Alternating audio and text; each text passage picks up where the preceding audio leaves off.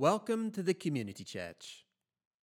I've made up a new title, Love in Action, and that's what we're going to talk about this morning. So if you want to turn in your Bibles to Romans 12. I get my bits of paper together, decided to go old school this morning, so it's paper.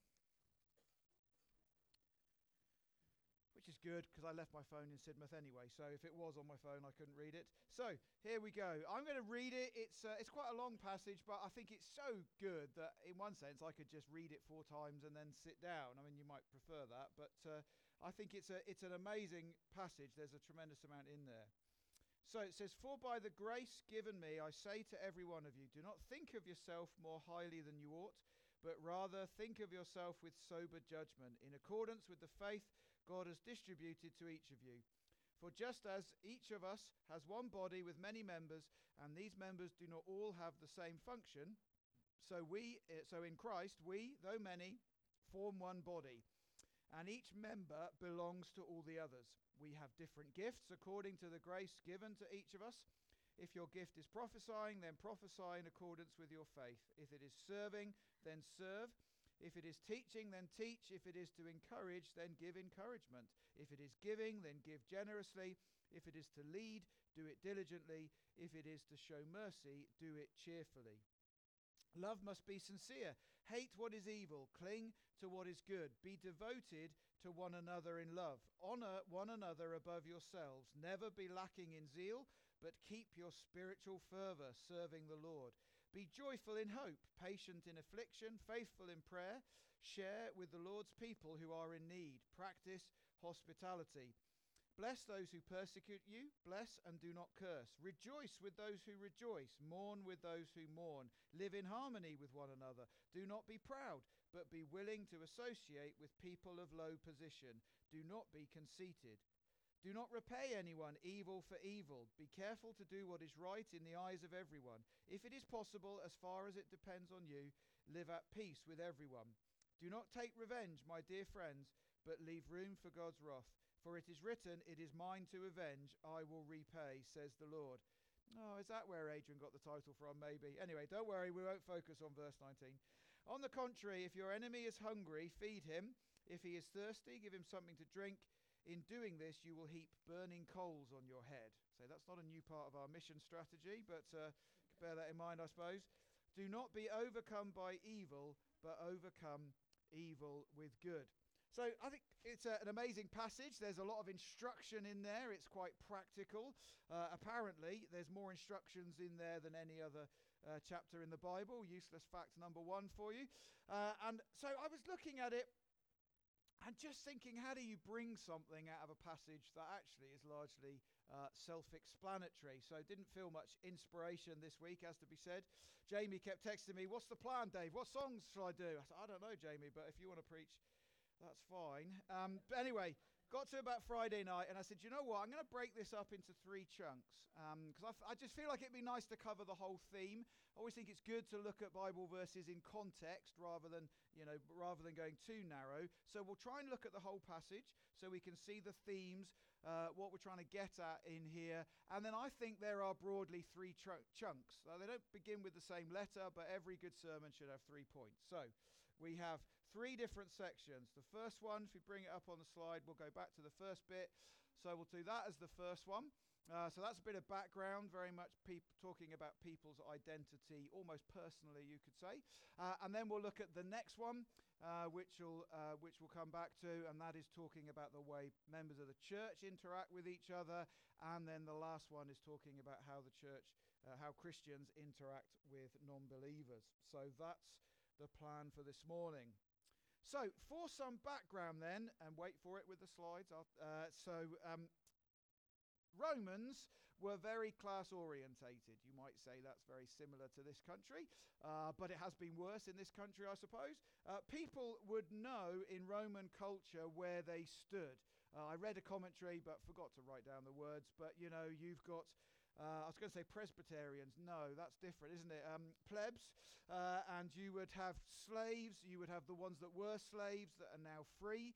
You would have the thinkers, the philosophers, the wealthy. You might have Roman politicians, soldiers, generals. It would be very clear in Roman society where you stood, depending on your job, depending on your birth, your family, whether you were captured as a slave from war, or whether you were a landowner and that kind of thing. So if you bring up the slide, in our culture we might be familiar with something like this. Now, very much, who just laughed? I can tell how old you are.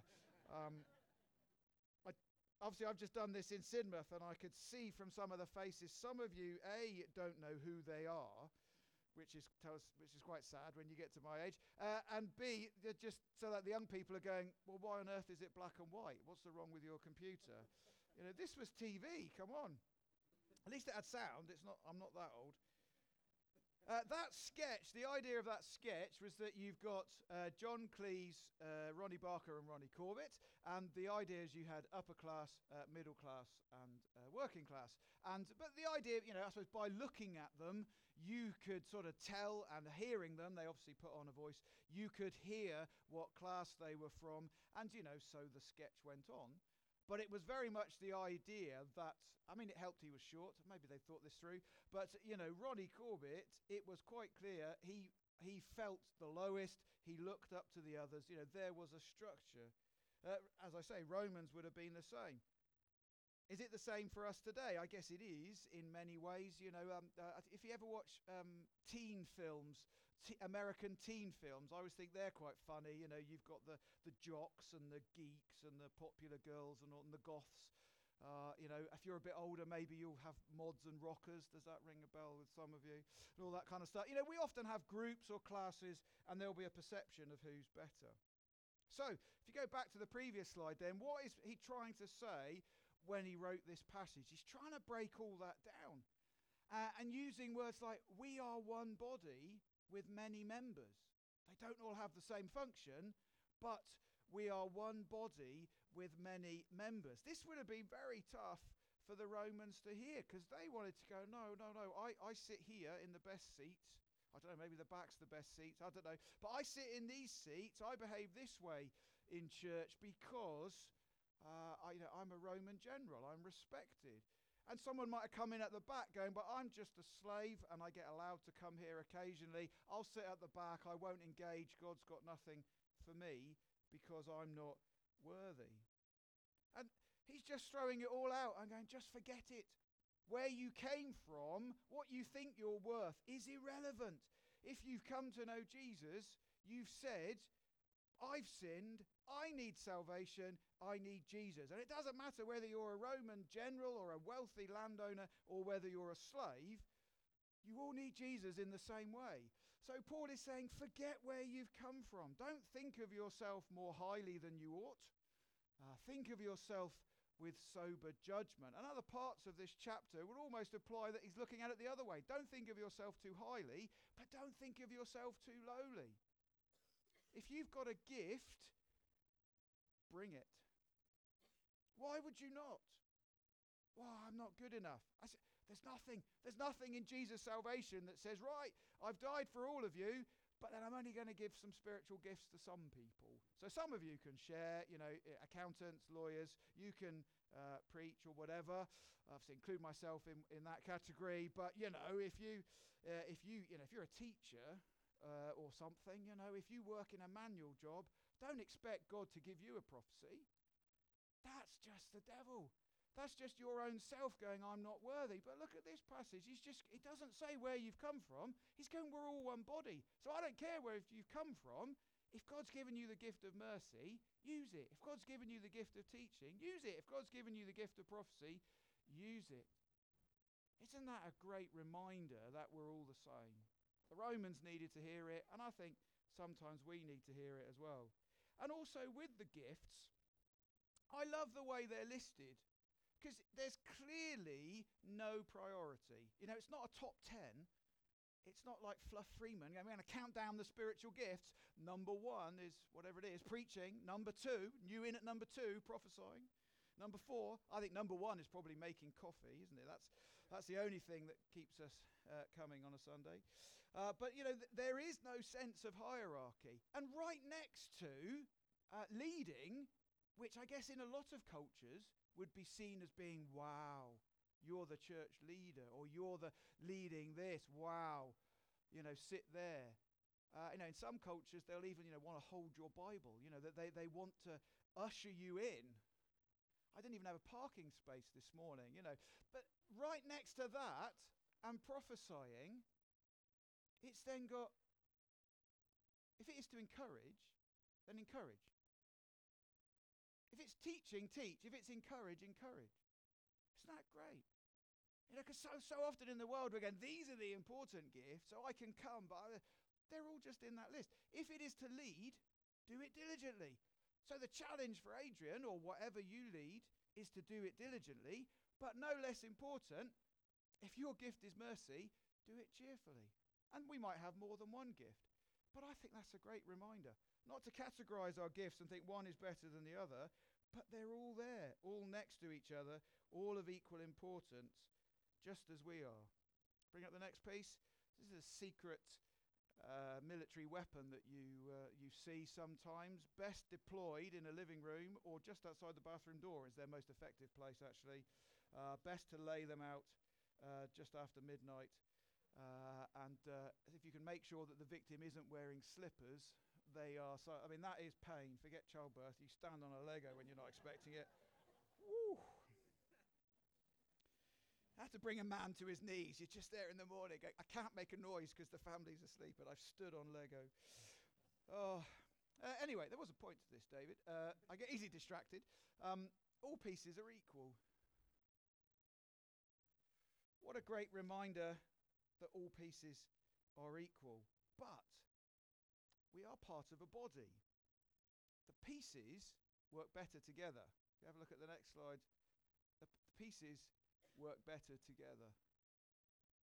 Think about a body, and I think it goes two ways. So firstly, the body, think about your body. If something is missing, you feel it.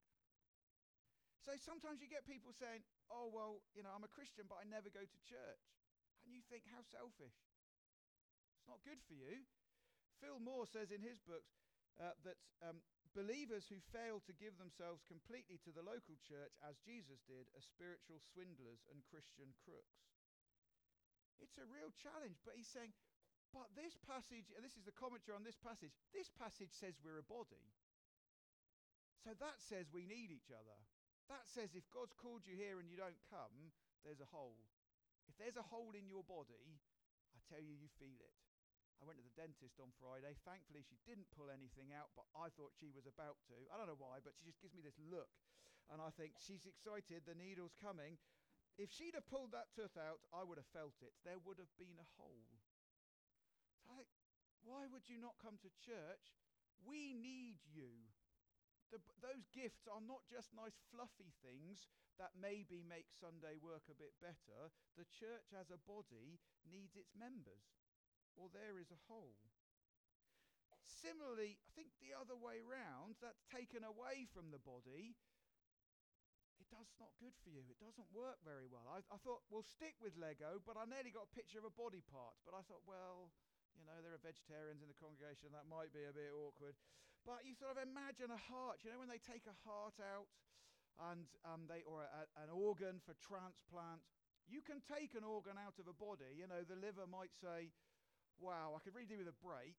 Can I have a little holiday? Take me on a little fancy trip on the back of a motorbike.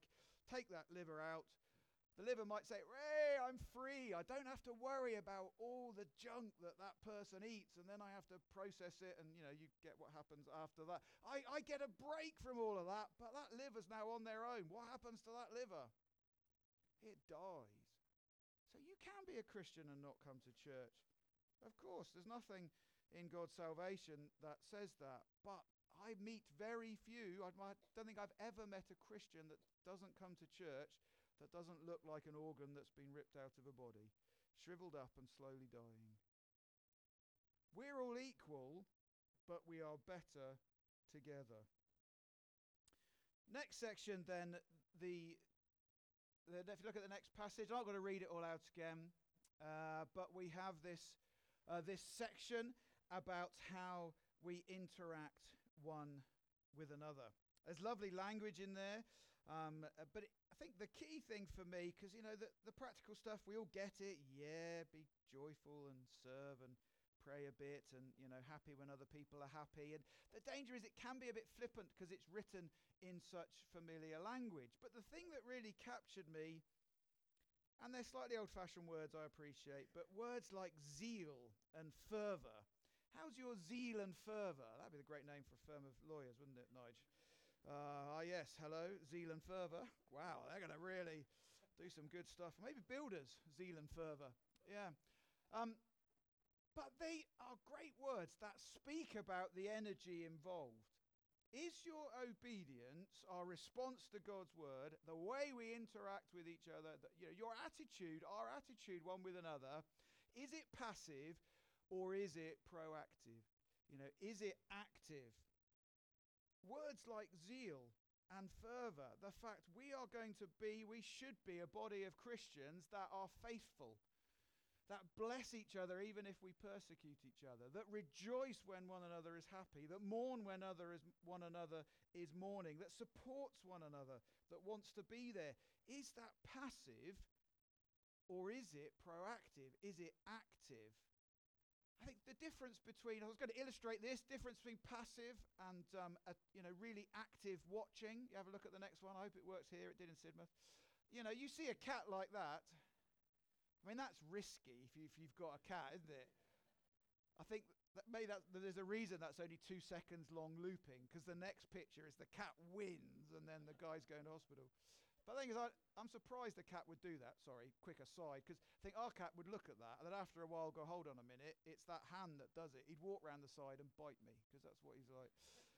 Anyway, when a cat looks like that, that's active, isn't it? You think, yes, he's paying attention, but there's active watching. I'm going to try and experiment to see whether I can change your listening from passive to active.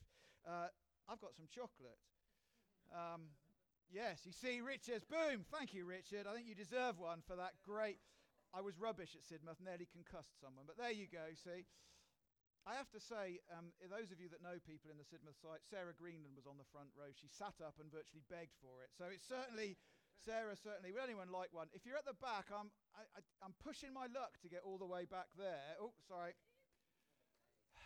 Right, Isaac, if this goes wrong, I'm relying on you to help out. Well, here we go.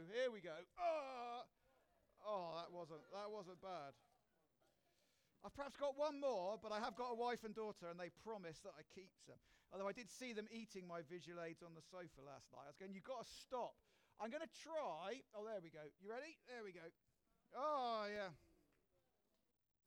Right, now don't touch those, or Abby will never speak to me. Abby's my daughter, and she's 13, addicted to chocolate. Right.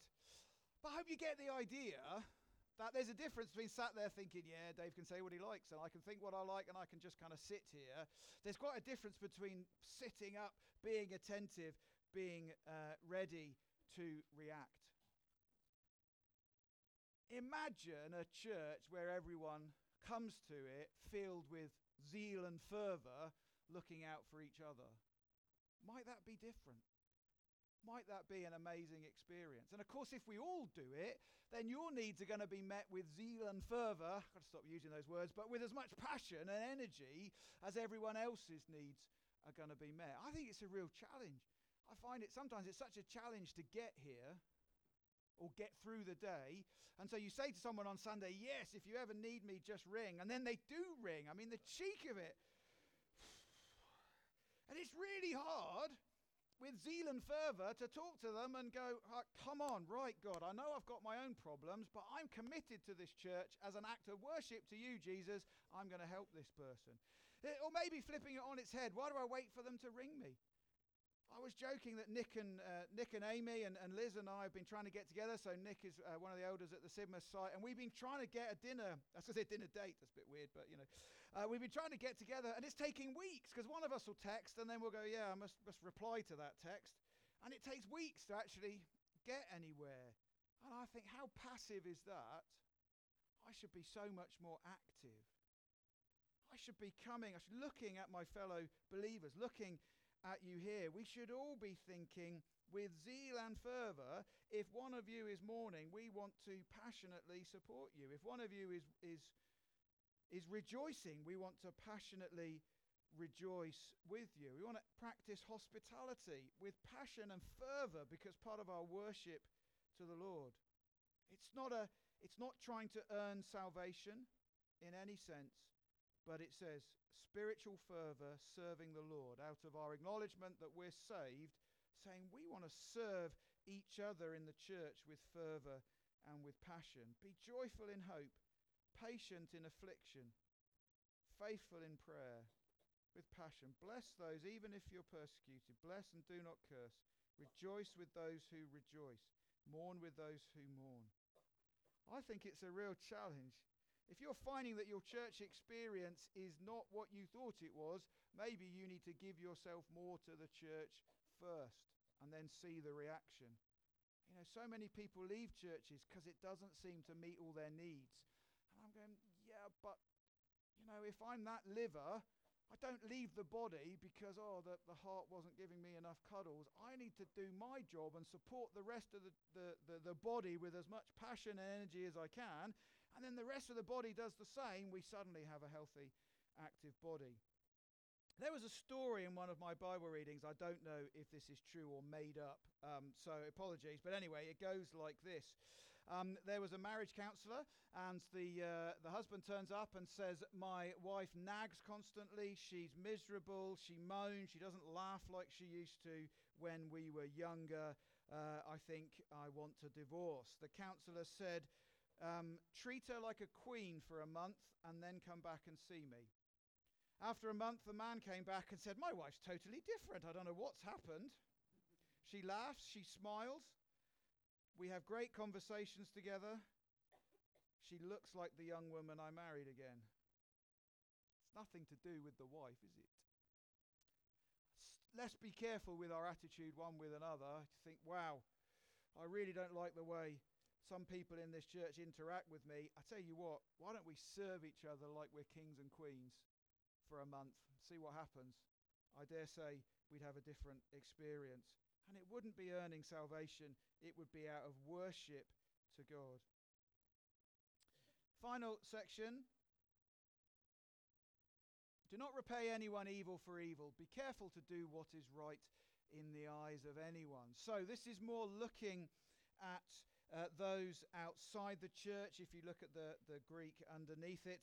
And so it's thinking about our response to people around us. If you think about this is similar, talking about zeal and fervour, but this is actually a real challenge, isn't it? This is now thinking about the people you work with, the people you commute with, the people you live near and don't follow Jesus. What a challenge to treat them like that. I think so often, maybe it's because we're British. I'm sure different cultures respond differently. But if someone upsets me, then I know how to fix that. I'm not going to be mean to them because I am a Christian after all, but I will just back off a bit. It's a bit like the same way, if you get a really bad food in restaurants, I stay in a lot of hotels with work, have a lot of meals, I never complain. It's just too awkward because you might want a second course and who knows what they'll do to it. So, and I don't want the awkward thing of looking at the waiter and going, I just didn't quite like that. But thanks very much for thanks for. So it just gets very awkward. I think.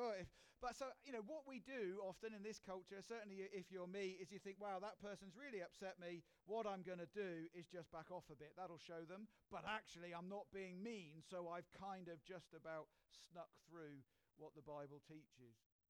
Whereas actually, this is teaching something radical. If your enemy needs food or drink, feed them, not ignore them. Not don't spit in their beer, not don't steal it from them, not just be passive and ignore them, but actually be active and be nice to them. And you think that is a huge challenge, isn't it? You've got someone at work or someone you live next to, and they really are rude and insulting. And our response is to go, well, if you're going to be like that, I won't talk to you. No, the Spirit of God is challenging us to go, if you're going to be like that, come round for tea. That'll surprise them. Of course, it might not work. They might not want to come round. It does say there, as much as you're able, get on with everyone. But that is the kind of radical people we need to be. There's someone at work that I find really awkward, and so as I was preparing for this, of course I got convicted first because I've been thinking about this for a week, so I emailed him last week, and when I'm next in the Plymouth office on Tuesday, we're going to go for lunch. Now he's really awkward. I mean, he's going to make me pay, I know that much. But, I thought, well, rather than just ignore him, the Bible doesn't say that. I need to be actively trying to bless him. Do you want me to buy you lunch? And we'll see how it goes. I mean, of course, lunch with me, I'll have convicted him. He'll be in tears. He'll be on his knees in the restaurant. I'll pray for him loudly. Everyone will overhear. And then we'll just convert the whole of the Future in Plymouth. And that'll be on the news. No, it won't. It'll be socially awkward. We won't know what to talk about. But hopefully it'll open some doors. Who knows? What a radical community of believers we would be if that was how we all were in every context. And, clearly, I'd said this partly seriously, we need to think what that looks like in our culture. We're not American. We're not weird. I don't start hugging people where you haven't warned them. Don't hug me either. I'm not. But I hope you see what I mean. That is there a way of repaying anger with kindness? Is there a way of repaying bitterness with forgiveness? Is there a way of replacing hate or even just apathy with active, passionate love? That person never replies to me at work. That person, I'm not going to email them anymore. I'm not going to bother ringing that old friend because they just don't reply. And when they do reply, they're nasty. I think there's a challenge to all of us in this passage to go, but God says it doesn't matter what you feel like. God just wants you to serve them. And it talks about heaping burning coals on their head. But of course, what we don't want to do is make them feel so bad and guilty that we think, yes, at least you feel guilty for being an absolute pig. No, we want them to be so shocked by what God has done for us that they come and find Jesus too. If you look at the next slide, so you will appreciate my age of more of my examples. I don't know, anyone had an action man? No, Sean, you didn't have an action man, no. He-Man? What? I mean, don't Google Action Man too much, because if you ever notice, their staring faces are very scary. That is not an image you want. I used to have one where you could move his eyes back and forwards from a little lever at the back of his head. Why they didn't think that wouldn't give children nightmares, because you just got this doll that looks... Anyway, sorry, there was a point to that. I think we need to be action men and women. I was thinking about it, and the kids have started watching the A-Team. That is great education, make them watch the A-Team. But, as a church, we have a community action team, and that is great. We're working on making sure that is strong and future-proof, but we can't go, well, as long as they're nice to people not in the church, that's ticked our box, hasn't it?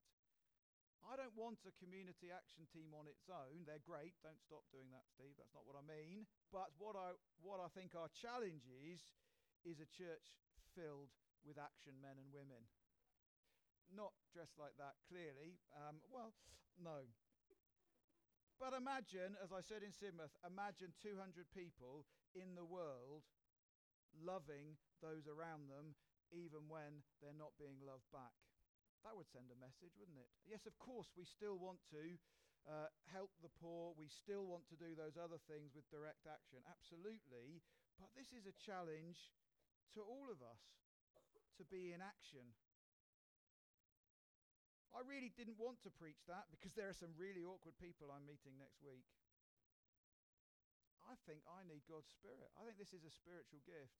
This is not to be done in our own energy, absolutely. Because I think then that's about earning salvation. How fired up do I feel that day?